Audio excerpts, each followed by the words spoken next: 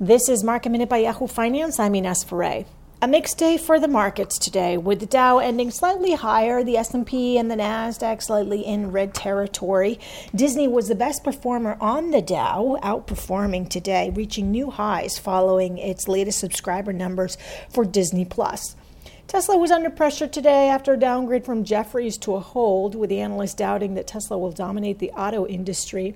NIO was under pressure. The Chinese electric vehicle company is offering 60 million American depository shares, as shares have rallied over recent months.